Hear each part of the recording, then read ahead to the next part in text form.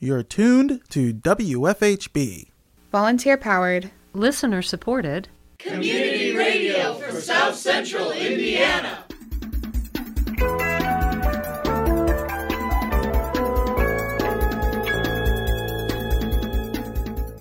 Good afternoon. Reporting remotely for WFHB, this is Benedict Jones. And I'm Sydney Foreman. This is the WFHB local news for Monday, August 3rd, 2020. Because Black Lives Matter and we want to make a difference. I want to make a difference. Later in the program, Pam Rader of the Brown County Hour interviews participants at the Solidarity Rally in Nashville earlier this summer. That's coming up in today's feature report. This may not be a steady course of opening. It may be we open some, we cut back some. Also coming up in the next half hour, a few minutes with the mayor, our weekly segment featuring an interview with Bloomington Mayor John Hamilton about local issues. But first, your local headlines.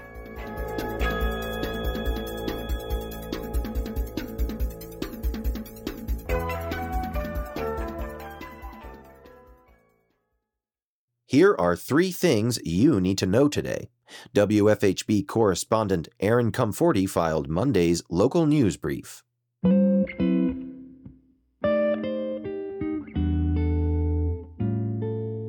From WFHB, this is the local news brief for Monday, August 3rd. I'm Aaron Comforti. 582 new cases of COVID-19 were reported in Indiana on Sunday, according to the Indiana State Department of Health, which also reported 3 new deaths.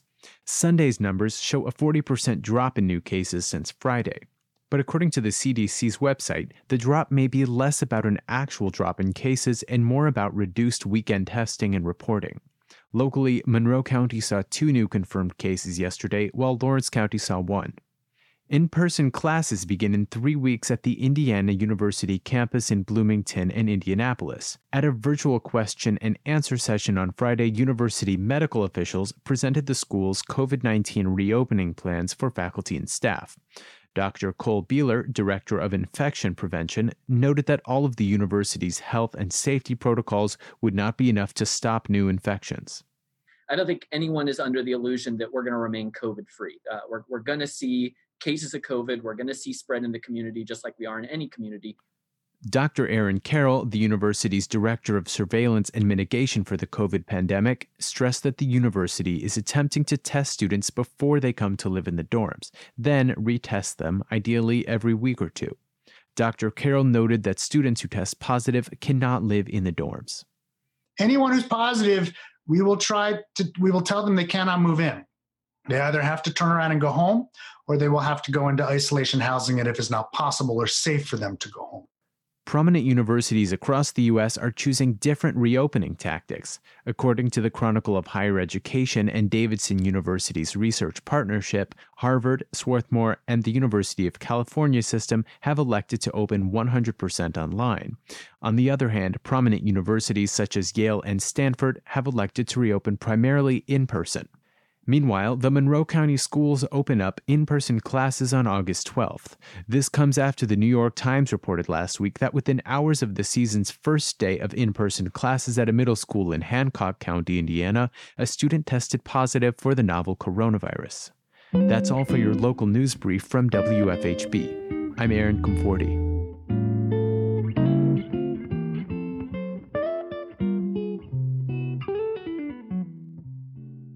Bicentennial Professor of Pediatrics at Indiana University, Aaron Carroll, said all Indiana University students living on campus will be tested for COVID-19 upon arrival during a July 31st COVID-19 press conference. He said off-campus students will also be tested. For everyone living in congregate living on our on-campus settings, we're going to give them an antigen test as they arrive in a central parking lot. If they're infected, we're not letting them move in.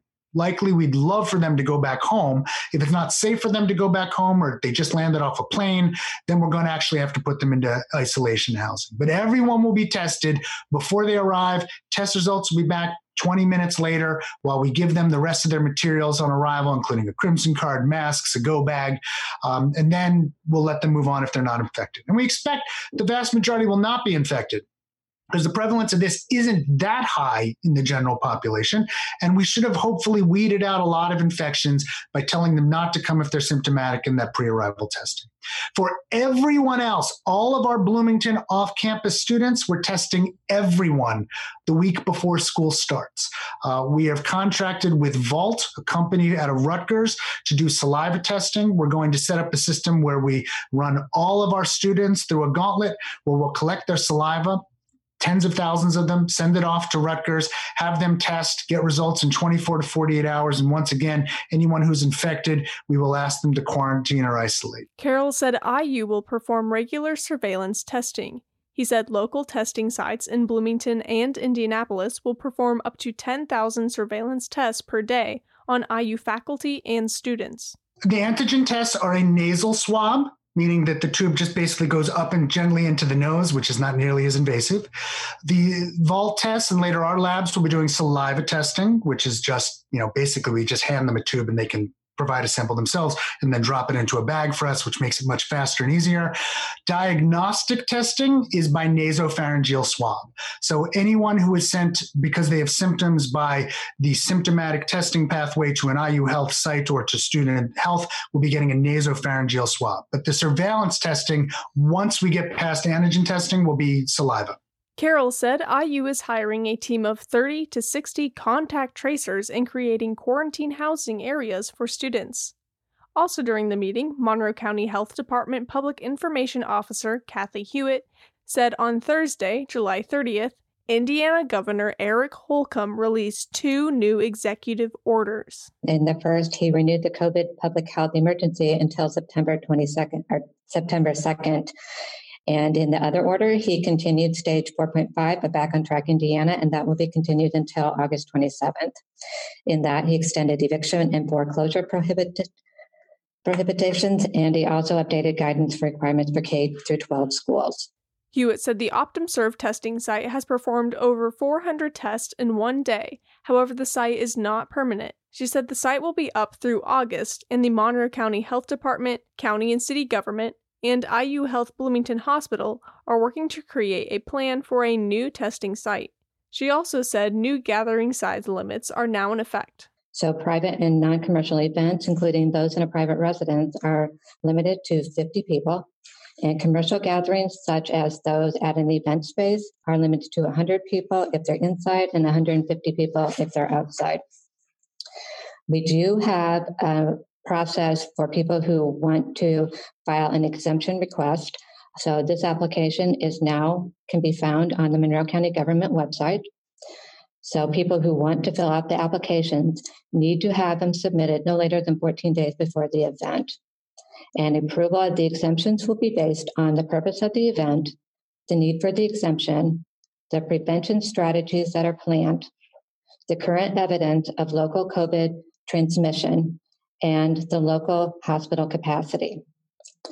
And because the review process involves this analysis of current COVID conditions, the plan is that applications will be approved no further than 1 month before the requested event. Hewitt said a health order compliance complaint form can be found on the Monroe County website. Regional Director of Alignment and Integration for Indiana University Health, Marianne Valenta, said the Bloomington Hospital is seeing a surge. She said semi-private rooms restrict bed availability. As we cannot put patients who are either COVID positive or pending testing results, therefore symptomatic, in the same room. This last week, we did reinstate our daily incident command structure to help deal with these operational issues. We meet multiple times a day to ensure that we are closely monitoring available beds and the demand for services. Along with our incident command structure, we have surge plans in place that will guide our decisions as a region around dialing down on elective procedures. You may recall in the past, we totally shut down elective procedures.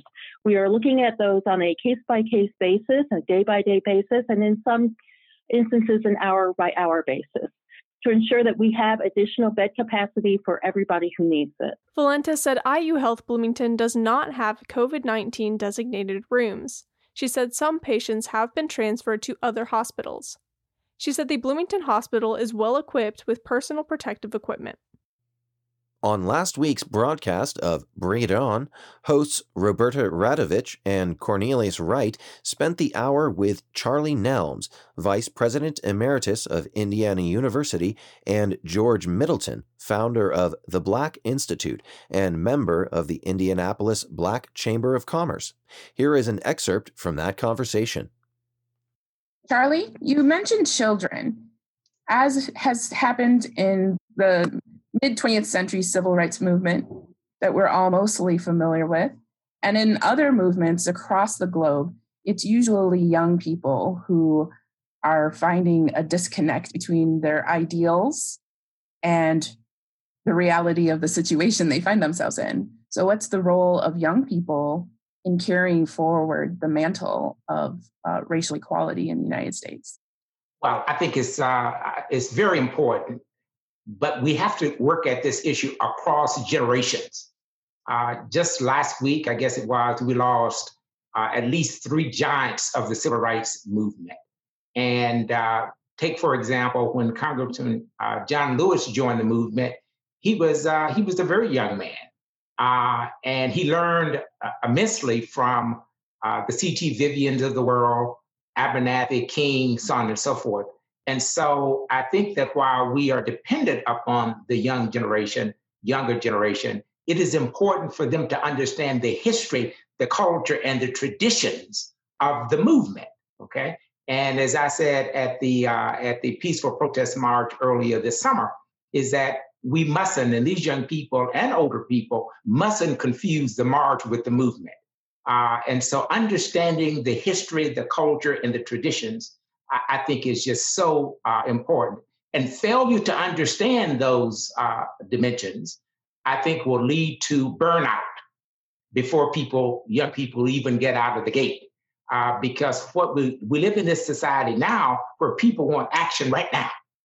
Can't wait, want it right now. And if I can't have it right now, then there's something wrong with it. So this whole notion of persistence and passion is just so important. But yes, we're dependent upon the younger generation, but we older people have to teach them this history because some people want to pretend that it never existed. You brought up a good point. I know that I grew up in Berkeley in the 60s, and we've been fighting this fight my whole life. And you mentioned burnout. I know a lot of older Americans my age, we're to the point now that we are seeing some positive change. We're seeing some things we never thought we'd see as a Black president, Confederate monuments coming down. There seems to be a turn. But do you think that it's going to last? And what do we need to do to make sure that this lasts? Yeah. So I can tell you're not much older than all of you, almost collectively. But nevertheless, and I grew up in the Deep South at the height of segregation. And so I have this testimony, firsthand testimony of how much things have really changed. And Cornelius, while you mentioned the monuments coming down, a Black president, so on and so forth, and while all of those things are positive, I think one of the things that we have to be careful with as a people and as a country, and that is not to confuse the symbols with the substance. And so while I'm happy to see, a Black president, having had a Black president, I'm happy to see more Black people and Latinos and LGBTQ and different people serving in all capacities at the county level, the state level, and the national level. What we have to do is to make sure that we have the policies and the programs in place that will elevate and move people beyond degradation and lack of opportunity and that kind of thing. And so what we have to do is not have the symbols of racism and classism be interpreted as somehow an indication of our having overcome. Because one of the things you all will remember when President Obama was elected, or Mr. Obama was elected, there are people who said that we're living in a post-racial society. Well, you just look around right now and you tell me if we're living in a post-racial society. The Brown County Hour featured a series of on-the-street interviews at a solidarity rally in Nashville during its August broadcast. Here are excerpts from Pam Rader's report on the Brown County Hour, which airs first Sunday of every month at 9 a.m. on WFHB. It wasn't the first or last abuse of an innocent Black person, but the death of George Floyd was a shock heard round the world, unleashing a flood of protests. Thanks to several young people in our community, a solidarity rally made its way to our little burg of Nashville, Indiana on June 20th. These young people, namely Molly Austin, Grace Richardson, Bailey Baker, Jessica George, Desiree Emberton, and Casey Stouffer worked closely with town officials and local law enforcement. They wanted to make sure Nashville was seen as a welcoming place. Although the rally turned out to be a peaceful event, rumors and threats posted online beforehand led many to expect otherwise. Remember, this was directly after rioting in other cities, including Indianapolis. To protect against that happening, police from Martinsville and the National Guard were also asked to be in attendance. I happened on a group of black-clad, gun-toting guys who, it turned out, were there to protect the speakers and attendees. It was a hot and humid day. We were masked and keeping our distance. Several members of our radio team were there to capture the speeches and the voices in the street. It was great to see my friends stand in solidarity with those calling for change in the face of injustice and to capture the event for our audience. We could not include all the recording for this show, but here are some excerpts. This is Pam Rader for the Brown County Hour. Well, I'm just here to exercise Second Amendment, First Amendment right, keep the peace between everything, and watch you all and all that. So. Okay, thank you. Why'd you show up today? Because Black Lives Matter, and we want to make a difference. I want to make a difference. I want people to know that Brown County and Nashville want equal justice for everyone. Minorities should have the rights we've all enjoyed for a long, long time. I just feel like 400 years of white privilege is enough, and 400 years as of last year, and now it's time to move on. So I want to see laws change that change the way policing is done, and I want to see laws change that allow more opportunity for minorities. I showed up because I'm so tired of seeing injustice in the police force, and the Band-Aids that they're offering now are nothing compared to what needs to be done. I think that it's important for white communities like ours to support in solidarity with the people that are being oppressed. And I especially appreciate that this was put on by young people, and I think that's such an encouraging thing to know that they're getting involved. It's a beautiful day, and it's a beautiful event for Brown County and our community to show solidarity with Black Lives Matter. Every little bit that we can do as our small community is we should be doing.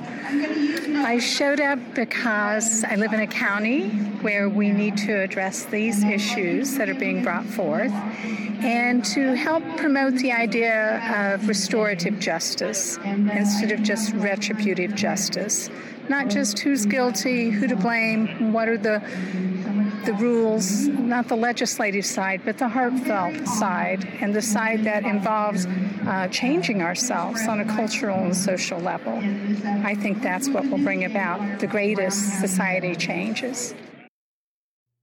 Now it's time for A Few Minutes with the Mayor. In today's program, Assistant News Director Sydney Foreman talks to Mayor John Hamilton about reopening schools and the commissioning of 2 Black Lives Matter murals using Black and Brown Arts Festival funds. We now turn to Sydney Foreman for that interview. Community members posted questions on our social media via Facebook, Instagram, and Twitter, posing questions to Bloomington Mayor John Hamilton about current issues. Today, on A Few Minutes with the Mayor, John Hamilton answers these questions. Our first question today is coming from Lipshaw, and they are asking, how come we needed to hold up in April due to COVID transmissions, but now that it's worse than ever, we need to get back out there? We're looking at all the data all the time. Monroe County still has pretty good data showing the incidence of the disease, but I do agree that it's the right question about trying to calibrate exactly what we do. We are, of course, continuing to restrict bars and restaurants in new ways that we didn't with table service only, and we've encouraged outdoor service. And we've tightened the gathering sizes again, but we may not be done. The question suggests that we need to keep paying attention to what the incidence of the disease is and what direction it's going, and I totally agree with that. As we've said, this may not be a steady course of opening. It may be we open some, we cut back some as we see the incidences increasing. We've seen some signs of hospitalizations go in the wrong direction. We've seen some signs of the incidence of testing positive go in the wrong direction. So we're monitoring that literally day by day, particularly with the health department to decide what we need to do. And we may see some more changes. And they're also asking if it makes sense for Monroe County schools to start online. How can it make sense for IU classes to meet in person? Well, those are two different kinds of systems. It's a fair question, and I can't presume to answer for each of them. Of course, the school district is looking at an online start, and that's a change from what they originally planned. I think they're still hoping to move to in-person classes at some point in some arrangements, but that's going to be driven by the disease experience that we have. IU is doing a very sophisticated hybrid mix, very careful attempt to try to manage all of this, and there's no simple answer to either of those systems, and I'm confident that both of them are going to be very sensitive to how the disease progresses. The next question that I have is, what resources will be available to MCCSC families of students who won't be able to go into schools but depend on resources through the schools, such as lunches and Wi-Fi and those after-school programs and more? It's a really good question, because when schools are not open, when the buildings are not open and the kids not attending, there are some real consequences. It's one of the reasons the question of opening schools is not just about the pure education impact, which itself is important, but other family household impacts, like the person asks about food and Wi-Fi and frankly safety, sometimes others. So I know I don't know all the details, but I know there's extensive work looking at childcare needs, looking at food security needs. I'm proposing to the City Council that we launch a small but important broadband access Wi-Fi grant program that will help nonprofits and entities try to make sure we do have digital access. We'll be releasing a digital access survey in the next day or two that shows some of the gaps that we have. So that is a real need. All of those are things that I know both governments and nonprofits are looking at. There is money from the federal government through the CARES Act that can be used for COVID response, like those kinds of things. And like we did in the spring, people are mobilizing to identify food, childcare, safety, other issues, digital access, other issues like that right now. Do you know what groups specifically are doing things like that? Is it like Habitat for Humanity or anyone that people can reach out to? Well, on the child care, I know that the Community Foundation is kind of a center of work on that, organizing the thinking around it. Our Parks Department and others are working, Boys and Girls Club and others are working together, and other child care providers. On the food security, I think it's MCCSC itself is coordinating that. Again, some with City, some with Boys and Girls Club, and others, I think. Each of these dimensions has kind of different players, but anybody interested in helping or getting questions answered about that, I think the first step would probably be to reach out to the school system to find out what's going on in that area. Are there any plans to heighten restrictions on mass gatherings indoor or outdoors as IU students return to town? The short answer is there's discussion about that. I am trying to encourage further discussion about that. As you know, we've tighter restrictions here than across the state, with a size of 50 for indoor private gatherings, a size of 100 or 150 for commercial establishments, all requiring physical distancing and masking and such. But I do think there is discussion about whether that's going to be enough, whether we need to reconsider that. And as we look at the national stories, as we see what can happen with super spreader events. So short answer, yes. And how can inappropriate gatherings be reported? And then who will be called to the scene to enforce the gathering restrictions? Enforcement of gatherings, particularly private gatherings or commercial establishment gatherings, it depends on where they are and who they are. The IU police and the Bloomington police have collaborated very closely in the spring and will continue to do so for dealing with parties or private gatherings as needed. And outside the city, I suppose the sheriff may do so. For establishments like a hotel, ballroom, or a commercial establishment gathering, that can be done through the health department or excise police with alcohol serving institutions and such. To report, if you see something that you're concerned about, there's now a county-wide hotline that's 812-803-6360 that people can call, or if you can't remember that or can't get it at hand, you can always call 911. Just indicate you're trying to get a message through to people. Okay. Or you can call the mayor's office. That's always something people can call. That's 349-3406. Given the current environment of calls of police reform, are there any concerns about police serving as a sort of COVID-19 crowd control? Yes, there are concerns. We don't expect or ask our police to be generally approaching people out in the open about a mask if they're wearing one or not. We are concerned to make sure that we don't turn this into a situation where you can cause confrontations. The mask order is required under state law now, and that you wear a mask in a number of circumstances. Basically, anytime you're inside, not in your own home, and outside if you're going to be within 6 feet of people. But we are not asking the police to approach individuals who don't have a mask outside. They can if they have a natural interaction with folks, of course, and can do so. But we are sensitive to that. If it's a private party that's violating rules, or if it's an establishment that is not following rules, the law enforcement can be involved in helping deal with a larger gathering like that. But we're sensitive. Like, there have been some instances around the country where those interactions have not gone well, and we're sensitive to that. On the other hand, we do want people to wear masks. It's very important that they do so, and reminding each other of that is perhaps all of our jobs. The last kind of question I have today is the Bloomington Board of Park Commissioners approved the commissioning of 2 Black Lives Matter murals using Black and Brown Arts Festival funds last week.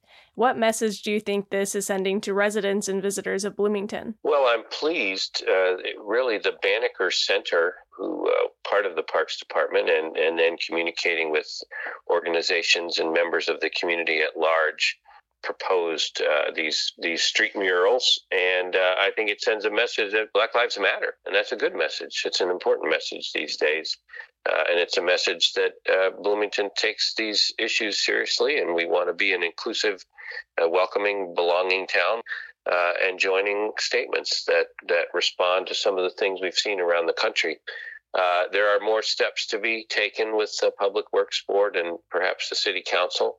But I think using art to make those statements is a very powerful and important thing. Do you think that these murals will inspire local government to take further action in racial justice? Well, I think, speaking for myself, I'm inspired and have been, and the last few months have encouraged more of us to take action And I think art, murals like this, can remind us of that. Art can be a powerful motivator and inspirer, and making a statement in public like that can help the community as a whole remember and remind us and be a visible spur to take action. I think that's a good thing. Do you have a question for Mayor John Hamilton? Comment that question on this coming week's post for a few minutes with the mayor to have your question answered. For WFHB, I'm Sydney Foreman.